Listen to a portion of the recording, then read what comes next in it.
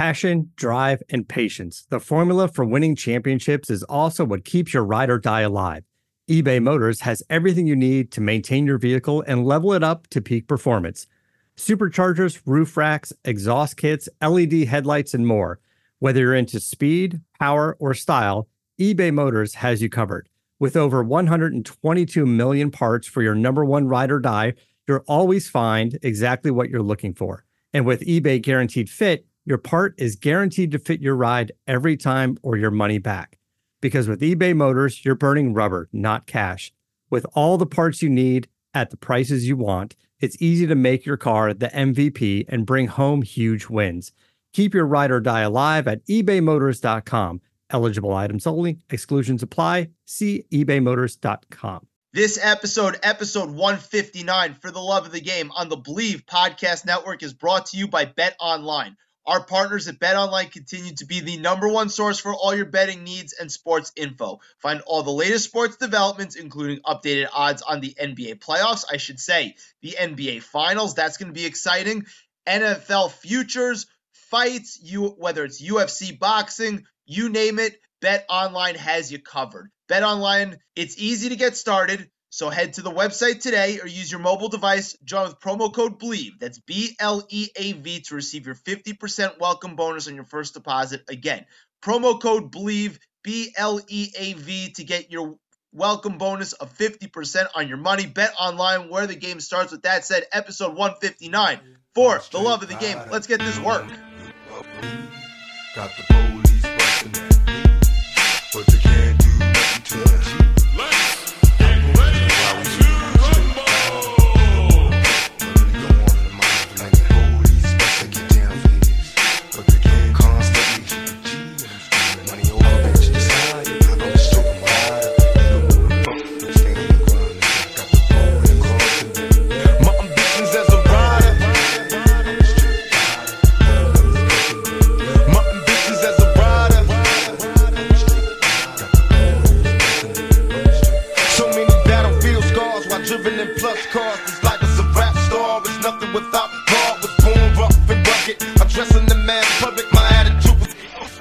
You know what it is, episode 159, For the Love of the Game on the Believe Podcast Network with your boy Aaron Tobin Hess. And we're recording late on a Monday evening, Memorial Day weekend, and the New York Rangers have done it.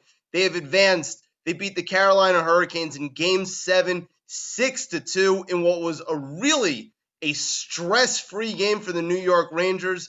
Going into this game, home team had won each of its 3 games. And the New York Rangers stole one on the road, but they didn't just steal one. They absolutely dominated in Game 7. I mean, this game wasn't stressful at all, as I just said. 6-2, even after the first period when they were up 2-0, they cashed in 2 power play goals. You were feeling pretty good. And then they go up 3-0, and you were kind of like, all right, it's done from here. 4-0, Tony DeAngelo for the Hurricanes scores 4-1, and you're just like, maybe there's a chance. And then Philip Hedl quieted that real quick. 5-1, and the Rangers add an empty netter. 6-2. They are on to the next round, to the Eastern Conference Finals, and they will face off against the 2-time defending champions, Tampa Bay Lightning, who have been resting now for a couple of days, considering they swept the Florida Panthers, beat them up pretty easily. And now the New York Rangers will have a quick turnaround, 36 hours, and then they host the 2-time defending Stanley Cup champions. Now, the Rangers have handled the Tampa Bay Lightning this year in the regular season, but as you know, the Tampa Bay Lightning in the playoffs are a whole different beast. I mean, they have won 10 straight playoff series, 10 straight. And while Igor Shesterkin, who was great tonight and great in this series and is going to win, most probably going to win the Vezina Trophy, Vasilevsky for the Tampa Bay Lightning is lights out, especially in the playoffs. So the Rangers have their word cut out for them, but the magical season continues. Just a monster win for the Rangers tonight. Awesome stuff. Let's go Rangers. And now moving on to the NBA Finals. The Finals matchup is set. We have the Boston Celtics prevailing in Game 7 against the Miami Heat. An absolutely crazy game in what was an up and down series. Like, I've never seen a series quite like this in the NBA where you had the first 4 games, you were exchanging blowouts, like the tide was turning in each game, like just the vibes for each fan base were going up and down. The Celtics fans were thinking the sky was falling, and then they're the best team in the world. Sky is falling, best team in the world. And what was really a boring, tough series to watch because of all the blowouts, then you get games 6 and 7, where Boston stole one on the road in game 5. Well, they didn't really just steal one, they blew them out. And then you think Boston's going to clinch it at home in game 6. Jimmy Butler has a masterpiece, 47 points, just awesome. Miami wins on the road in game 6. And then in game 7, after Boston came out hot, basically we're winning the game by double digits for 80% of the game. Miami goes on a crazy run in the last 4 minutes after Boston's offense goes in the toilet. Basically, they were stalling. It was horrible to watch. Turnovers, offensive fouls, just making every dumb play you can imagine. But that's what Miami does because they're scrappers and claws, and Jimmy Butler was sensational in game 7 to the point where he had a chance to win it with about 12 seconds left, grabs a rebound off of Marcus Smart, terrible-looking layup attempt. Down 2, he has Al Horford backpedaling, pulls up for a transition 3 in rhythm off the front rim. And people are going to say that Butler settled there, that he should have gone all the way to the rim, that he had Al Horford backpedaling. Jimmy's not a great three-point shooter. I'm sorry. You cannot question Jimmy Butler's shot attempt there. After playing 48 minutes, he played all 48 minutes in Game 7, was sensational, absolutely sensational.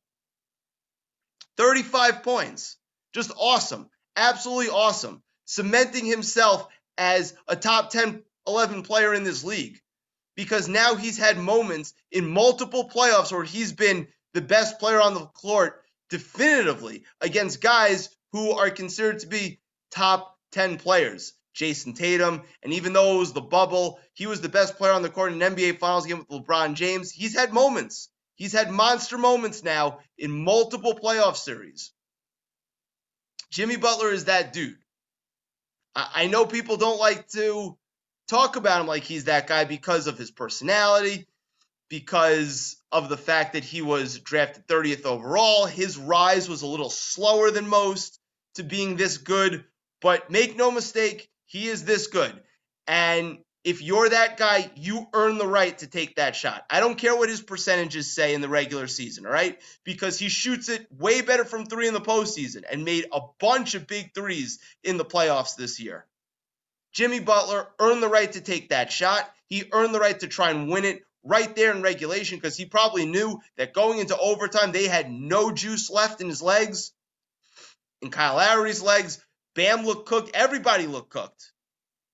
I have no problems with that shot, but he misses. It's a make or miss league sometimes, and the Boston Celtics advance to play the Golden State Warriors, who took care of business in Game 5 against the Dallas Mavericks, as I predicted. 6 finals in 8 years for the Golden State Warriors. An unbelievable run of success. And I know there have been different iterations of this Warrior team. You had 2015 and 2016, then you had the Durant years, and then you have the post-Durant years, and another run which really cements Steph Curry's status in the history of NBA basketball. And I know on Twitter there's back and forth of who's better than who, and we get into these debates. I am no different. I take part in these debates. I love them sometimes too much. But I'll tell you this right now. If I'm starting a team, I'm taking Stephen Curry over Kevin Durant. I understand Kevin Durant won those finals MVPs in 2017, 2018. But Steph Curry, not just because of his play, but because of how he acts as a professional, what he's like in the organization. Steph Curry's a builder of worlds. Kevin Durant is the icing on the cake. Steph Curry is the cake. Okay? Steph Curry doesn't get enough credit for all the things he does to help his team win. And it involves him sometimes not even having the ball. Because he's that incredibly unselfish and because he has that much gravity, and the fact that he's improving on defense this year has affected his shooting, which is still stellar. Stellar for everybody else. It may have been a down year for him. I think 38% from three, which is a down year for him, given that volume, which is still absurd. But Steph Curry is the most unselfish superstar probably in NBA history. He and Tim Duncan. And yes, I would take that guy over Kevin Durant starting my franchise any day of the week. And it's just so great, so great that Kevin Durant and Kyrie Irving, one was a Celtic, one was on the Golden State Warriors, and those two knuckleheads decided, oh, you know what, we should team up and try and run this league. And guess what? The Brooklyn Nets, with those two schmigags, have won absolutely dick, and their former teams are going to the finals. And I like Kevin Durant. I really do. He's an incredible basketball player. Kyrie Irving, I don't care for as much. But I just think it's super appropriate that when teams handle their business the right way, they get rewarded. So kudos to the Warriors. Kudos to the Celtics. I think the Warriors are going to win in 7, as we talk about later on in the podcast with a recurring guest. I don't feel good about it. This Celtics team is a gritty team. I would have felt the same way if Miami had won Game 7. I know I was seeing a lot on Twitter saying the Warriors are going to roll, whether it was Boston or Miami. I did not think that was going to be the case, but we should see how it plays out. But yeah, should be a really interesting finals, and we're going to talk about it with a recurring guest in just a matter of moments. Exciting night in sports tonight. Let's go Rangers. And with that said, let's bring on a recurring guest to talk about the NBA Finals. This episode of the For the Love of the Game show on the Bleav podcast is brought to you by AutoApprove. AutoApprove is an online service that makes vehicle refinancing easier and faster.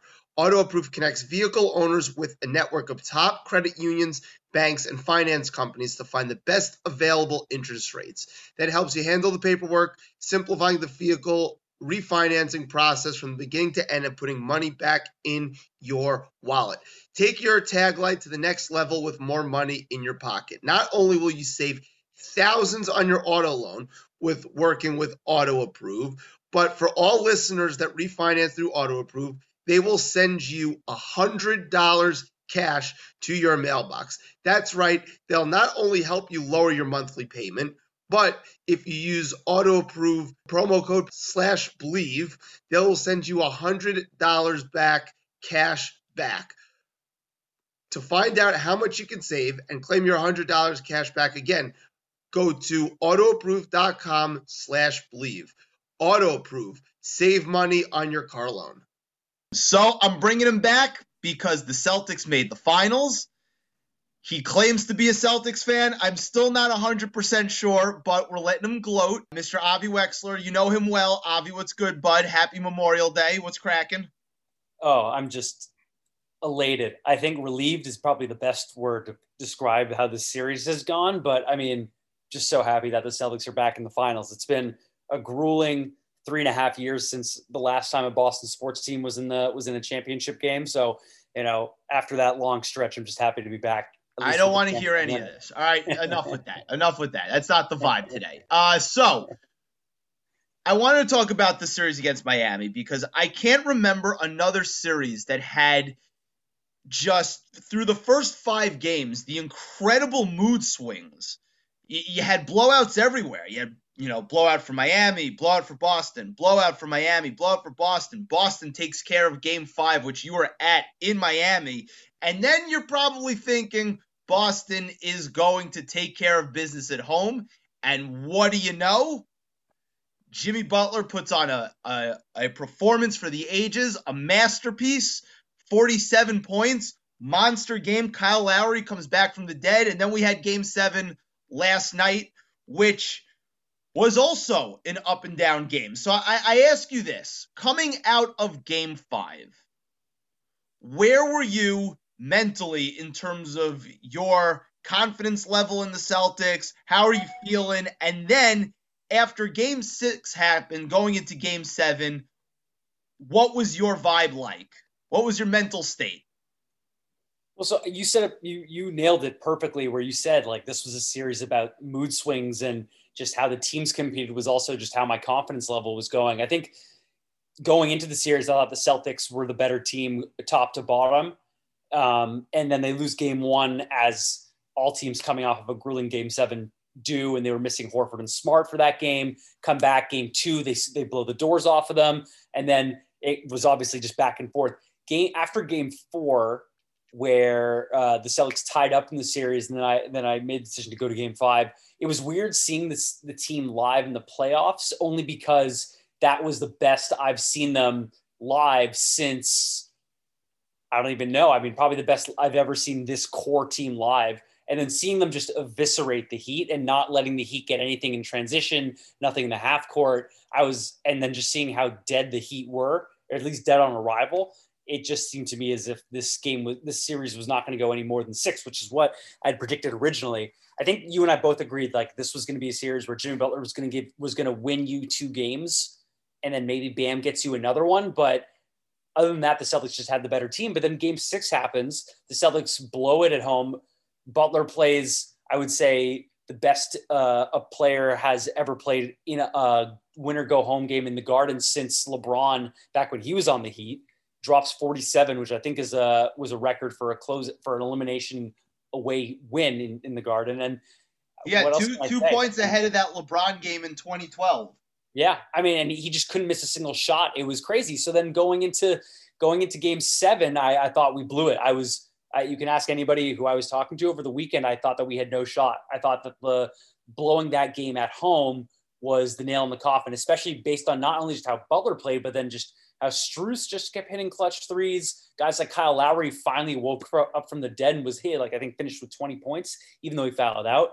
Everybody on the he had 18 and 10 in game 6. Yeah, exactly. I mean, like, that was the only good game that Lowry played in the series. Granted, I think he missed the first 2, but seeing that he was back, theoretically, like, just looking at how he played in game 5 or game 6, I was like, okay, I guess that maybe the Heat are just getting hot at the right time. And I think what the series came down to was the fact that the Celtics just had more health that they could throw at the Heat than what the Heat could have, because, Butler clearly was playing on a knee for like half the series. Yeah. Lowry, dead man walking throughout. I thought he was basically unplayable through certain parts of the series, and we can get into that later. But then, like, the Celtics had their own injuries, Smart and Horford going in with ankle injuries and COVID. Rob Williams was only playing 20 minutes a night, barely. He wasn't even going in the fourth quarter, and looked bad and looked tentative and not with it at all. Yeah, game 7 was horrible, especially in game 7. Yeah, in game 5 he looked great, and and all these games have been blowouts, so all these guys were resting. As grueling of a fight that these games were, it seemed like whoever was just going to win the game was going to be able to rest their starters for like the last 5 minutes, and that, I think, does make a big deal, because you're getting some of the role players some crucial minutes just to get their blood going, but then also just getting some valuable rest for some of like these guys who are ice packs up and down their body, right? I mean, like, this was a great series because you had just a rock fight of a series with guys who have been there, haven't been there, want to be there. Like guys like PJ Tucker, who's like, I would say is one of the more respected guys in the league. Al Horford, Jimmy Butler, like they're Kyle Lowry. Say what you want about Kyle Lowry, but I mean, like, is he not just another worse version of Marcus Smart in terms of like one of these like gamers where like he'll argue with the refs? In a sense, he's actually a better version of Marcus Smart. He does all the annoying flopping shit that Marcus Smart does. But just in terms of like a feel of how a point guard runs a team, yes, he has that better than Marcus Smart, because he's a natural point guard. He's been in the league forever. And even like, and he didn't play great in game 7, and he looked unplayable at points because he was clearly hurt and he was clearly out of shape when he was coming back. Yeah. But every shot that he made, he was 5 for 17. His makes seemed to be enormous makes at that point in the game, where it was like, it looked like they were completely out of it, and he makes a big play. And I love that about Kyle Lowry. Like that. Yeah. I love that about Kyle Lowry. It's funny because, like, my feelings on Marcus Smart and Grant Williams, and we'll get into Marcus Smart's game 7 in a little bit. But my feelings about Grant Williams, Marcus Smart, all the flopping crap. I hate it when Chris Paul does it. I hate it when Devin Booker does it. I don't particularly enjoy it when Kyle Lowry does it. But for some reason, Kyle Lowry, I have a softer spot for Kyle Lowry. And maybe it's because he just, in big spots, he just makes big shots. And no one's career changed in terms of trajectory than in that game 6 when he was on Toronto in 2019 against Golden State, where he was arguably the best player on the floor in a finals clinching game. So I just have a soft spot for Kyle Lowry, even as annoying as he is. Yeah, no, I totally get that. I actually have the rewind of the game on right now in the background, and I'm watching, and like Lowry just doesn't have it clearly in the first quarter. As I said before, I missed the first half because I was at a wedding, but just rewatching and seeing how these guys on both sides, because they're so tired and it's game 7, everybody's banged up, as Ty Lue always says, but everybody's playing. But you could just see that there was just a level of health and energy and ability that the Heat just couldn't get to. Even as they were making their comeback in the fourth, you just had guys who just, you couldn't really faithfully say this shot's going in. And game 6, you didn't believe it either, because based on how the first 5 games of the series were playing, the Heat's half-court offense was just so horrible. I don't even want to say gross. Bad. It was inconsistent because it was going game-to-game swings, because Bam had 1 great game, Jimmy had 2 great games, maybe 3 great games. Well, and three great games. Jimmy played well game 1. Yep. He had the masterpiece in game what was it? In game 6. Game 6. And he was tremendous in game 7. Yeah, and even in game 2, I think he had 30. So it's not like he was like he was not a schlub or anything by any means. But yeah, I mean, Bam had the big game 3 and the big game 6. But other than that, he was a little inconsistent too. Yeah, and I think that is something that he'll have to look back on, and we can have that discussion later of where you think Bam is as a big or as a player in the league, just because you end up having a 35-year-old Al Horford who is a lot better than what his age shows. Because from a box score perspective, he didn't have a good game by any means. But if you watch the game, what he's doing on defense, being able to alter shots, stay with guys, keeping them parallel away from the basket, and just kind of altering how a player can go to the hole, that's something that obviously isn't going to show up in the stat sheet. But, you know, when you think of a guy like Bam Adebayo, you're like, this guy should be like, what, top 5 center in the league or top 5 power forward in the league? And well, I think he's already a top 5 center in the league. And I don't disagree with it, but I just felt like this was a series where he has historically been really good against the Celtics, but for some reason he didn't have a great series. And I know Rob Williams does add an element to that defense where it's hard for him, but he still didn't look right. And Rob Williams only played like 20 minutes a night, barely played, especially down the stretch in all of the games, because either he was too hurt or the game was out of hand at that point. So I was kind of disappointed in Bam's performance. And that's, I think, kind of where it came down to, because it was really just Jimmy at the end, just kind of figuring it out by himself. You couldn't really rely on the other guys. Well, I talked about Jimmy effusively in the monologue, and the guy is just a gamer. Yeah, he's a little bit of a nutcase, but you can't tell me that coming out of this series, when, he does what he does the last 2 games, that he's not one of the 10 or 11 best players in the league. I've been saying this for a couple of years now, and last night was validation. The last week was basically validation of that. And you look back at like the Philadelphia 76ers, right, when they swing the trade for Jimmy Butler, and basically they chose the combo of Al Horford because he had played Joel Embiid so well, Al Horford, to some degree Ben Simmons, and to some degree Brett Brown over Jimmy Butler, and you're just like, my goodness. It's just, the Philadelphia 76ers continue to be this unbelievable weird chemistry experiment that has gone horrifically wrong, where it could have been so bright. And what makes it worse is that Joel Embiid hints to this all the time in his post-game press conferences and on social media. But enough about the 76ers. I wanted to ask you this. So obviously the last play happens. The furious comeback, and we'll get to the last 4 minutes in that fourth quarter, because I'm not really sure the Celtics want to really look at those last 4 minutes ever again. But okay, so Heat are down 2. Marcus drives, gets puts up a flail off the backboard, misses. Jimmy, who has played every single minute of that game after playing, I think, 44 minutes in game 6, off a bad knee. When he's got the ball in transition, Al Horford's backing up, and as you mentioned, Al Horford as a positional defender in terms of deterring guys to going to the rim. When he put up that pull-up three, did you think it was going in? Because I thought it was going in. I thought it was going in. I thought it was going to be like just the all-time classic, where were you when that shot went in kind of play. Yeah. It was one of those making of a legend shots, right? And looking again on the replay, he has Horford one-on-one there. The Celtics did have a foul to give, so maybe he doesn't get fouled going up with the shot, but maybe he just gets fouled. I think the right play would have been to go for the layup, and you and I can debate that. Other people I know are going to say the three was the right play there because it puts them up by 1. You don't want to necessarily play for overtime where your team is so gassed, you're not sure if they have anything left. But just given Jimmy's struggles as a three-point shooter, despite a couple big threes he had earlier in that game and his performance in game 6, I don't think that was the right shot for him personally, just because he's not that guy. I think he's below 30% threes this year, and I think lifetime he's not that great. 28% in the regular season.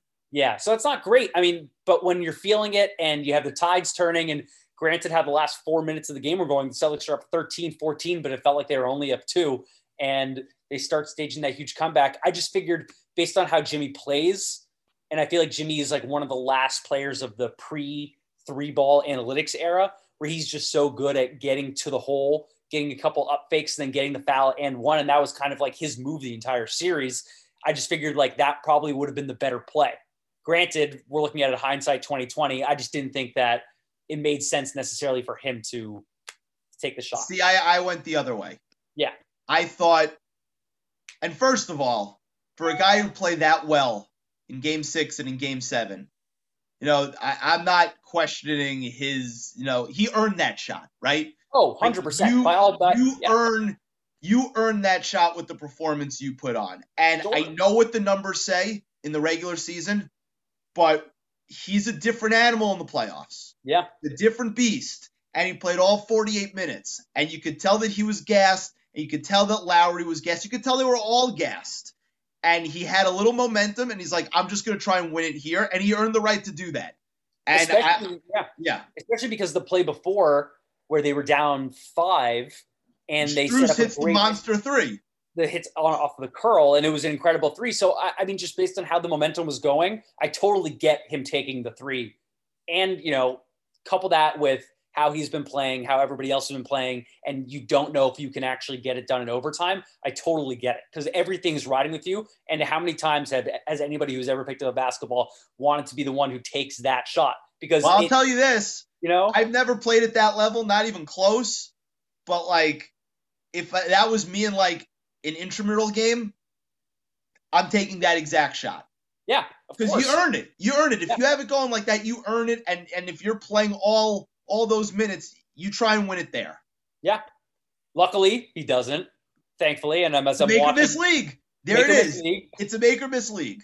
And then just even after that play, because I don't know if you saw afterwards, Brown, who was the reason that we lost game 5 against the Bucks because he couldn't grab the rebound, which led to the Bobby Portis putback. He actually had the awareness to actually punch the ball out towards Horford, who ends up securing the rebound, who then kicks it out to Smart. So it was just one of those crazy moments where they even asked Brown, I think in the post-game presser, like, what were you thinking when the shot was going? And he was like, are you kidding me? Kind of, because it was like, not again, like this isn't going to happen again. And he's like, I just wanted to make sure because I'm in the play, at least I can like try to push the ball up on the rebound because that's what they needed more than anything. Because even if the Celtics get the rebound back, they have to advance the ball up the court. And, luckily they finally make their free throws. Marcus redeems Jalen for the game 6 misses. I mean, just. Well, crazy. And he also, Marcus redeemed himself for a lot of misses in that game. Yeah. Well, I would say this because in the third quarter, he, I think, scored 9 points because they got off to a really hot start. And he also made some tough threes of his own. I think he made 2 or 3 threes, but then towards the end of the game, the Heat were basically doubling Tatum with another guy kind of helping out. And they were basically daring Horford and Smart to beat them with the 3 ball. And that's not the wrong play, even if both of them Nope. have been good 3-point shooters in the playoffs and over the course of this year. It's not the wrong play with that much time left in the game. Like you want to make Tatum beat you, and he only took 3 shots, I think, in the fourth quarter. And we can talk about it because 2 of those shots were just incredible. The turnaround with 2 seconds left on the shot clock, that was beautiful. And then the 3 where he was fading away to the left with no time left on the shot clock over Strus was also incredible. I mean, those were, I'd say, the 2 biggest shots of the game that were hit, right? Yeah. So Marcus's game, game 7. Yeah. Obviously the formula of him leading the team in shot attempts is not a winning formula. That's not going to be sustainable in terms of winning basketball games for the Celtics. Right. But a lot of them were wide open. Yeah. My biggest thing with Marcus was, and this was like the team as a whole, was at the end of the game, they were like walking the ball up the floor. Yeah. Yeah. And getting into their stuff too late. Tatum's getting doubled. They're selling out on Tatum. And then all of a sudden it's Marcus and Jaylen Brown who can't dribble more than twice without doing something ridiculous, right? And they're getting into their stuff late. And it's just like, you got to move a little bit, even with the lead, and that's where the bad possessions came. And that's when Miami went on an 11-0 run. Right. I mean, and like, say what you want about the refereeing. I thought the refereeing in this series was horrible, both sides, because the swings But a lot were of the fouls in game 7, a lot of the fouls were fouls. They were fouls. On both sides. But it just seemed, and I think the free throws the free throw disparity ended up evening out. It was the thing that bothered me, and it comes down to gamesmanship, was the offensive charges that were seemingly getting called every time and the lack of moving screens that were called both ways. And maybe that's just how different crews will call it or what the league is telling the referees to be looking for. But that was just one of those things where neither team was able to really go on like a big enough of a run to swing a quarter, which kind of was the recipe for the series. Whoever basically was winning the third quarter and would go on a 20-0 run, which both teams did throughout the series, was the one who's going to win the game. And because of all the stoppages, whether it be just because guys were exhausted and they weren't making shots, or a combination of that plus the referees kind of getting away, there was not a flow to the game where you could really extend a lead where you'd have a 20-point swing. And, thankfully the Celtics end up pulling through, but that's something that they're going to have to work on. Because as you said, in the last 3 minutes, they're walking up the ball. They're not getting into their offensive sets until there's only like 13 seconds left on the clock. And even though you're only up 13, 14 points in this type of league where you can have guys like Strus, Jimmy, and Oladipo just start making threes, which they did in coming back. Oladipo made a big 3. That trail 3 where Jimmy hit him, but he didn't have a great game. No, he didn't. Even though he ended up being like plus 16 or something in the box score, it was still a very it was a game where the Celtics defensively. He was very good defensively the entire series. Yes, very good defensively the entire series. Just offensively, the Heat. I mean, that was kind of what we knocked the Heat on the whole time, whereas their half-court offense just isn't that strong. And I don't know, you talked about how like Jimmy Butler's like at least no worse than top 11. I don't know. I feel like Butler is one of those guys who maybe is like hitting the prime in the wrong era.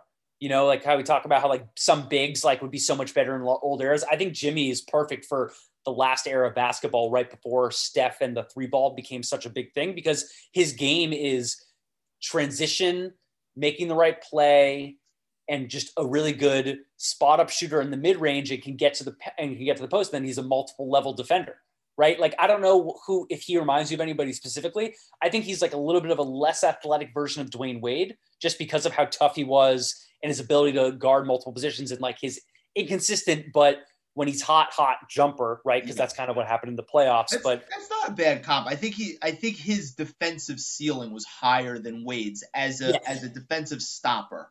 Yes. The playmaking's close. I mean, Jimmy's turned himself into a great playmaker. I wanted to ask you about Tatum for a second. Sure. Had a tremendous series for the most part, makes the right play. Yeah. How much in the fourth quarter were you just like, you don't want to play hero ball, right? You don't want to play hero ball. You're getting doubled. You want to make the right play. But how much were you thinking as that fourth quarter's unfolding? Like, Jason, we need you to sometimes do a little bit more hero ball, right? And it's a fine line. But I think at that moment in the game, it's like, if I was a Celtics fan, I'd be like, you got to take more shots. And even if they're forced a little bit, but you're that dude, right? You're that guy. You got to bring us home a little bit more. We can't be banking on Marcus, right? We don't want Jaylen Brown handling it. Like, you got to do it a little bit. I totally, What's I'm with the you. issue? Yeah, I think it was really, I mean, and this has kind of just been like what his ascension has been as a player, where he was always trying to do a little too much hero ball, and then it would end up being him taking these really poor shots where he's kind of like doing like these turnaround jumpers from behind, like right in front of the 3-point line, or he'll run into 3 or 4 guys. And that was kind of what the Celtics issue was earlier in the season, where they're just kind of having Jason run into like 2 or 3 different guys who are just kind of waiting for him at the paint. And then he throws his hands up and there's no foul call. And then they're coming back the other way. But I think what he did in the fourth quarter was he took the big shots that needed to take. And then once the Heat adjusted and started doubling him, he was making the right pass. Yeah. It just, Marcus' shots didn't go in, but Marcus was making threes earlier in the game too. Horford was making threes earlier in the game.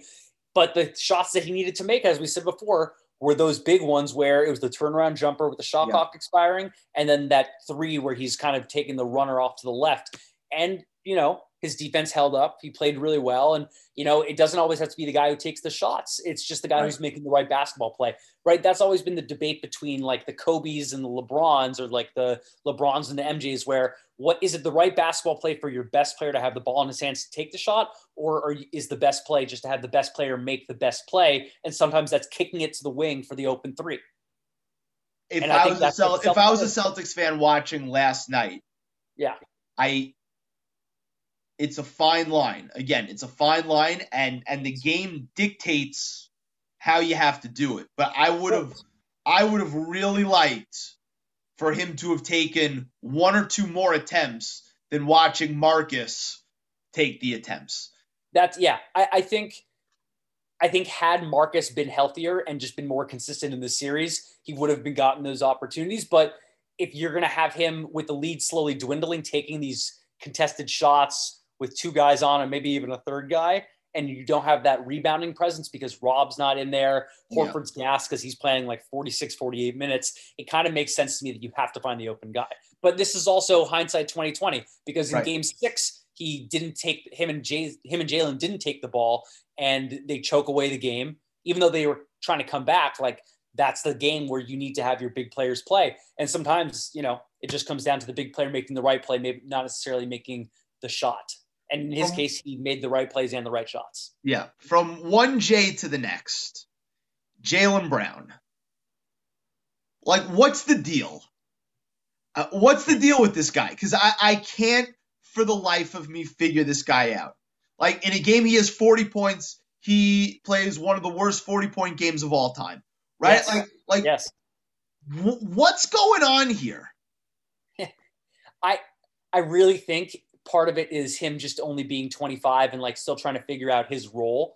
And I think part of that was established when Jason Tatum took the ascension to be the top dog on the team, while Marcus Smart kind of took the role as the leader, spiritual guy. And then you had Al Horford kind of being the veteran, and Jaylen is just saying, hey, what can I do? And sometimes it's being the guy who dribbles off of his own foot or dribbles into traffic and turns the ball over or takes too many shots. But I think this was the series for him where he kind of had to figure out and become the guy who, when the ball is in your hands, it's because we want you to score, but don't try to do too much. And I think that's just part of the growing pains with a player like him. He's not a guy who's going to break you down unless you're a horrible defender like a Grayson Allen or like a Max Strus type, right? Like, he's only going to beat you off of a dribble with his athleticism. He's not going to beat you with any type of handle package. And that's part of the frustrations with him. He's a frustrating player to watch, but at the same time, he's a good 2nd or 3rd guy on a team that you need on a championship team, because he makes shots down the stretch and he isn't afraid.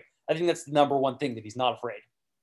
Well, Celtics fans should be afraid anytime he dribbles the ball more than twice and going straight line, because I know he's trying to find himself in the hierarchy of the team, but like, the sheer ability to handle the ball, like, it's rough. It's really rough. And the free throw shooting hasn't been good either.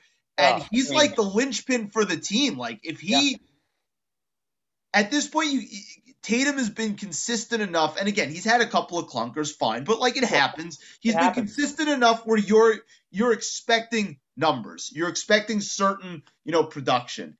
Like Jalen is the swing piece, and going into a series with Golden State, and as flawed as Golden State is in terms of just like being a little loosey-goosey with the ball, sometimes it looks like they're too arrogant to like really give a crap.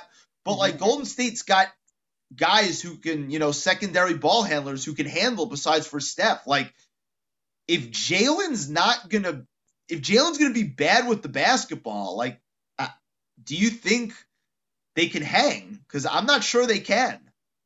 I don't think so, only because the numbers have said when Jalen is turning the ball over 5-6 times, and if Tatum does it too, then the Celtics lose. So it really just comes down to if Jalen can hold on to the ball and not dribble it out of bounds or dribble it into a swing defender, then yes, the Celtics should be able to win just because they're limiting the turnovers. This whole series, I think, for the Celtics was them just shooting themselves in the foot, because that's kind of how on paper it was looking like, just based on how talented the Celtics are.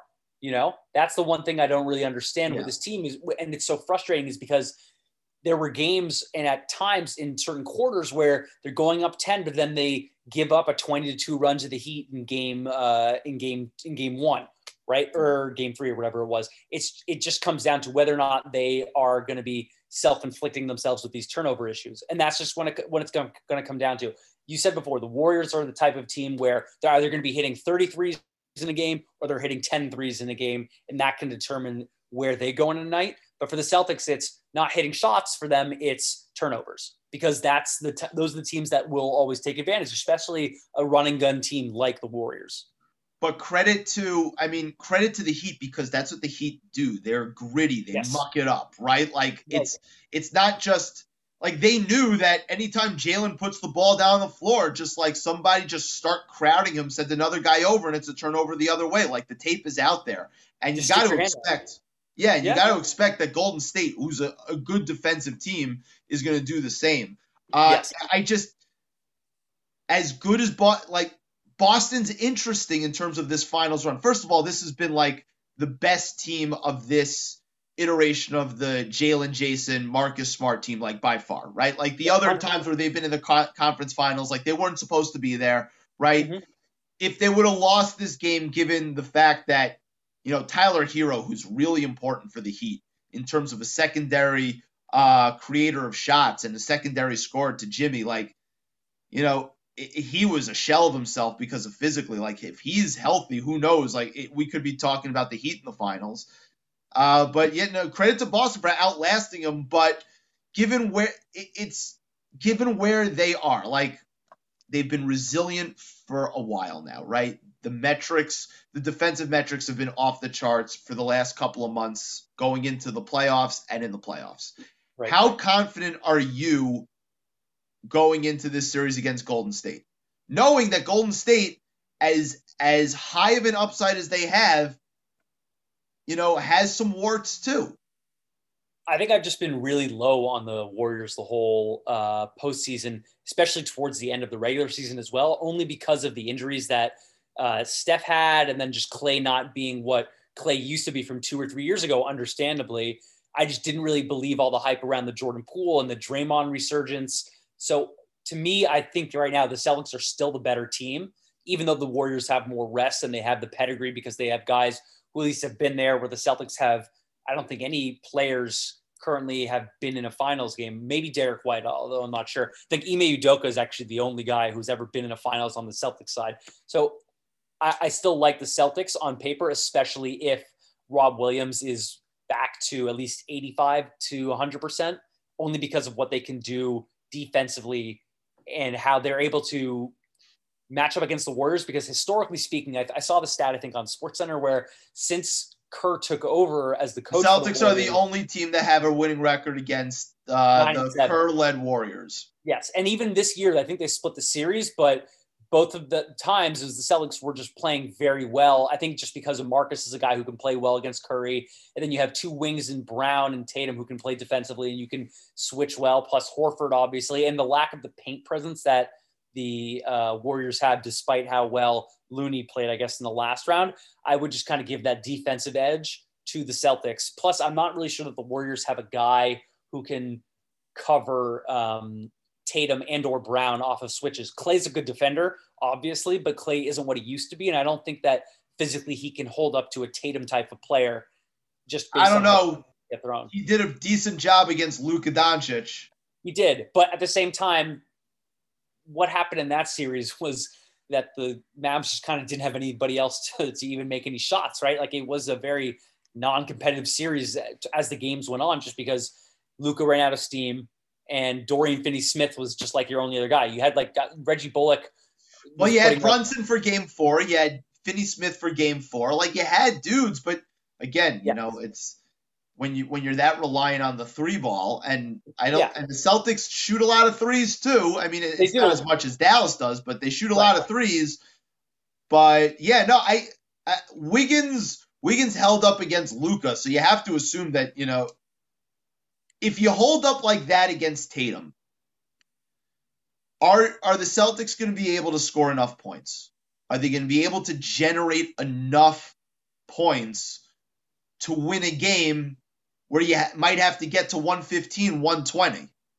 That's where the biggest question mark of the series is, because especially in that series between the Mavs and the Warriors, I was watching it with my wife and we just kept remarking about how the teams would just get in transition, shoot a 3, go back down the other way, shoot another 3. And the Celtics are not that type of team, but hopefully the Celtics then kind of look during this week of preparation or 4 days of preparation and realize that they can't be the type of team that kind of goes toe-to-toe in like a shootout with the Warriors. But if they can slow the game down and kind of do like what the Heat were able to do at times and kind of play at their own pace, then they should be able to win, just because their half-court offense is, I think, better than Warriors half-court defense. And I think that the Warriors half-court offense, as good as it is, will have trouble with the wings and the length and size that the Celtics do have, assuming everybody's healthy, of course. So the matchup, or, you know, the advantage that the Celtics have to you, what's their biggest advantage in this series? Is it the wing length in terms of defensively? Is that the matchup, or is that the thing that gives them the biggest advantage? I would say so. I would say so, just because I don't think that they have a guy who can match up well with Tatum consistently. It depends how they end up playing, but define consistent. What does consistent look like, right? I think if Tatum is scoring between 23 and 30 a night, then I think the Celtics are winning the series regardless. I think it's going to be a close series. Whoa, hold on. You think that if he scores 23 a night, that's going to be enough to get them to potentially 115? I don't think that they have to get to 115. I just think they just have to hold the Warriors to 100, because what the Celtics have been doing in, I think, that whole playoff series, I know that the Heat are obviously a worse team offensively, as were the Bucks. But if you're holding teams to under 100 points, that means that your defense is pretty good, regardless of what the supporting cast on the other team is. So if you're going to hold the team to 100, I like your chances. And I think because of just how valuable guys like Marcus and Jalen are, where they can also give you 20 points a night. You don't need Tatum to have 30 a night, just because he's not the guy who needs to score 30 a night for this team in order for them to be successful. They just need to hold the other team to less than 100, and then you should be fine. So I would say that. That's a tall task. I know. It's going to be a good series. I think this is going to be a very fun series, and I think it goes 7, just because it's going to take a lot of figuring out.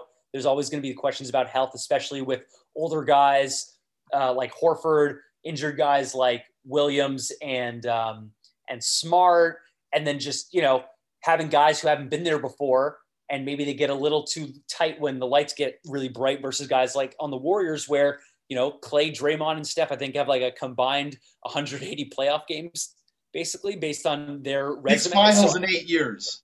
Right. I mean, they've been there. Kerr's been there. And let's not forget, this is rookie head coach Ime Udoka, rookie point guard, you know, Marcus Smart, as you said before.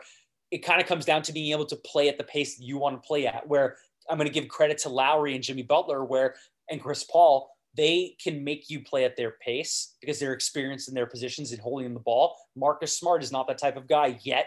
He's been great for them as a point guard, obviously, because he's had years of tutelage under guys like Kyrie, Kemba, Isaiah Thomas, as what to and what not to do as an offensive point guard, and just realizing that he's not the guy. But if you're the one who's able to keep the Tides on your side and make them play a full 24-second shot clock, half-court defense, I think that benefits the Celtics more than it benefits the Warriors. What's the matchup for you that scares you the most? I would say on defense, the matchup that scares me the most is Jaylen Brown against Klay Thompson, just because Jaylen's not as strong of a defender. And I'm not sure if they'll end up matching up against each other, although I figure that Thompson will cover him and vice versa. I think that would be what I'm worried about from a Celtics fan, just because Klay was looking good, but then unbelievable old Klay wise in game 6 where he had like 8 threes. And if that's what you're going to be getting in the finals, then you're going to need to have better defense than just what Jaylen's been giving you from a night-to-night basis. Because Jaylen's defense has been arguably enough the biggest weakness to that team's defense that when it comes down to a half-court defense. So to me, that's going to be the key. For the Celtics on offense, it's going to have to just be making sure other guys are just hitting their shots. What about you? I think Jordan Poole should worry you guys. He's kind of like waiting in the wings a little bit, but traditionally the Celtics have had trouble with guys like that. You know, that size, that style of play, the heat check kind of dudes. Mm-hmm. And he's like a better Tyler Hero, right? Is that what? Yeah, I think he's due to break out. Like he's due to break out. So, prediction time. What do you think? I think that the Celtics are just a storybook right now based on how they were dead in the water. People were saying to break up the team back in December, January. They go on this incredible run where it seems like they've exercised the demons of seasons past and postseasons past, where they end up beating teams that have knocked them out in each of like the last 3 playoffs, with the Heat, Eastern Conference Finals, the Bucks a couple years ago, and then the Nets last year. I think they were able to exercise their demons. They know who they are. And I think they're the hot team right now that with a fully healthy lineup should win. That being said, with the Warriors team in there, it's going to have to go 7 games. I think the quality between these two teams, smart basketball, toughness, and shot-making ability will not make this series go any less than 6 games. I'm going to take the Celtics in 7, Tatum hoisting the MVP. How about you? First of all, I love the fact that this series and these playoffs have kind of – these teams are like perfectly imperfect almost. Yes. Where it makes it compelling. And I know last round you had a lot of blowouts, but the last 2 games made up for that and then some, because it was really compelling. The Bucks Celtics series was great.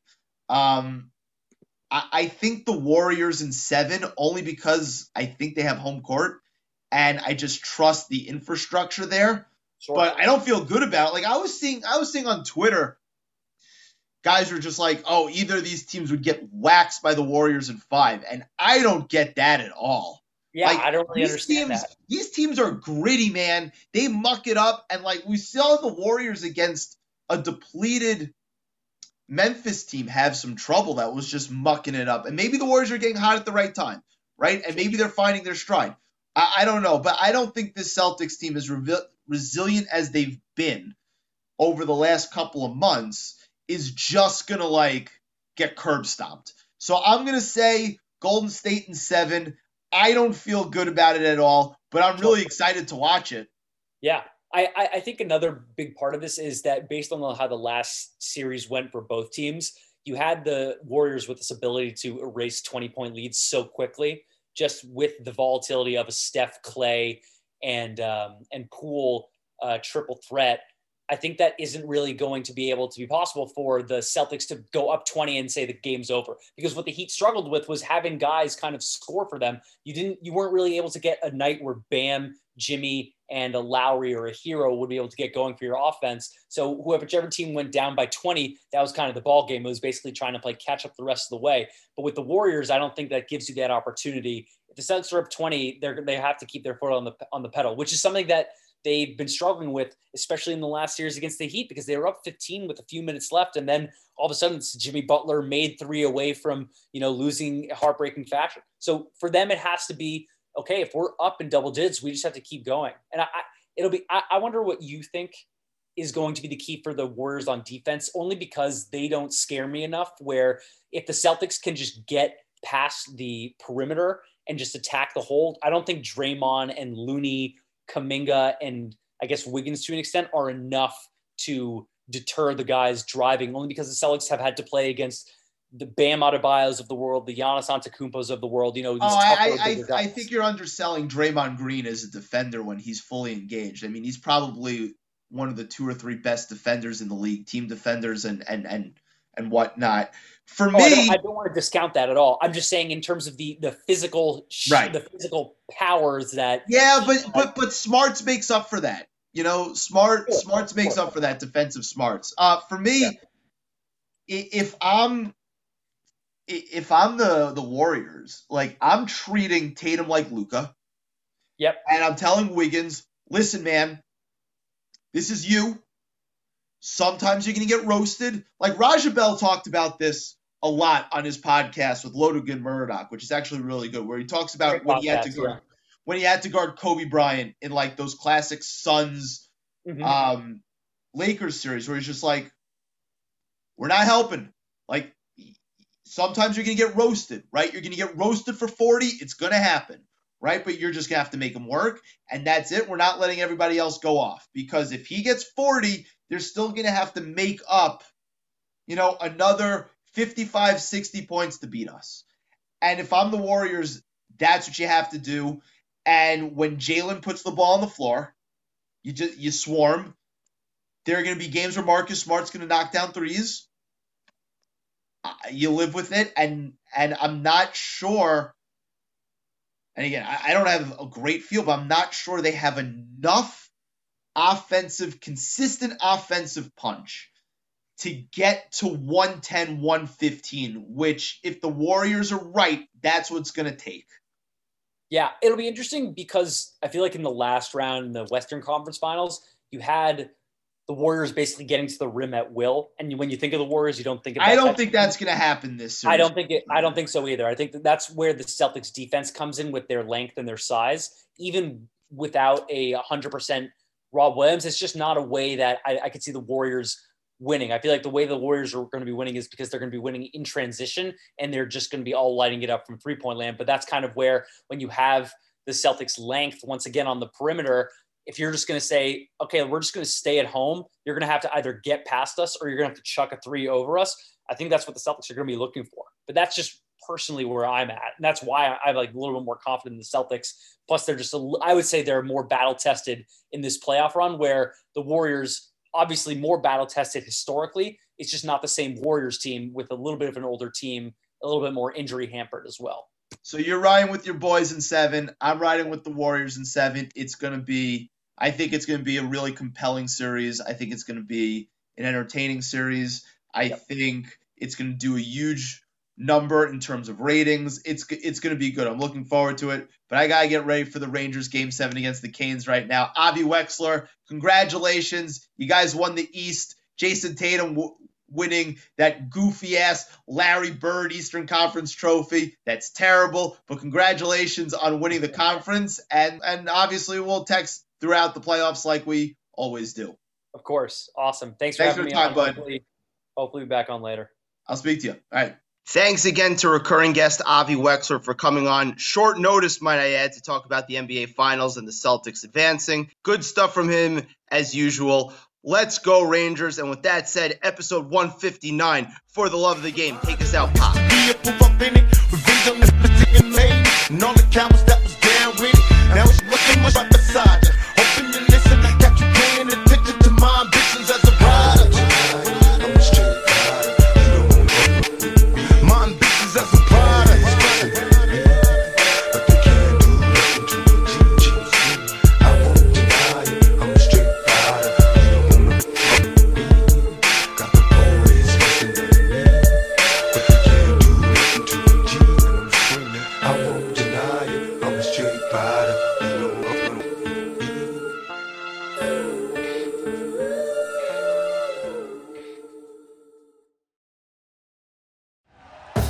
Thank you for listening to Believe. You can show support to your host by subscribing to the show and giving us a 5-star rating on your preferred platform. Check us out at Believe.com and search for BLEAV on YouTube.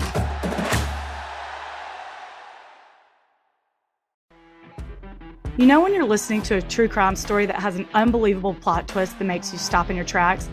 That's what our podcast, People Are the Worst, brings you with each episode. I'm Rachel. And I'm Rebecca. We're identical twins who love true crime cases that make you say, didn't see that coming, and we hate the people responsible for them. Listen to People Are the Worst now on Apple, Spotify, or wherever you get your podcasts.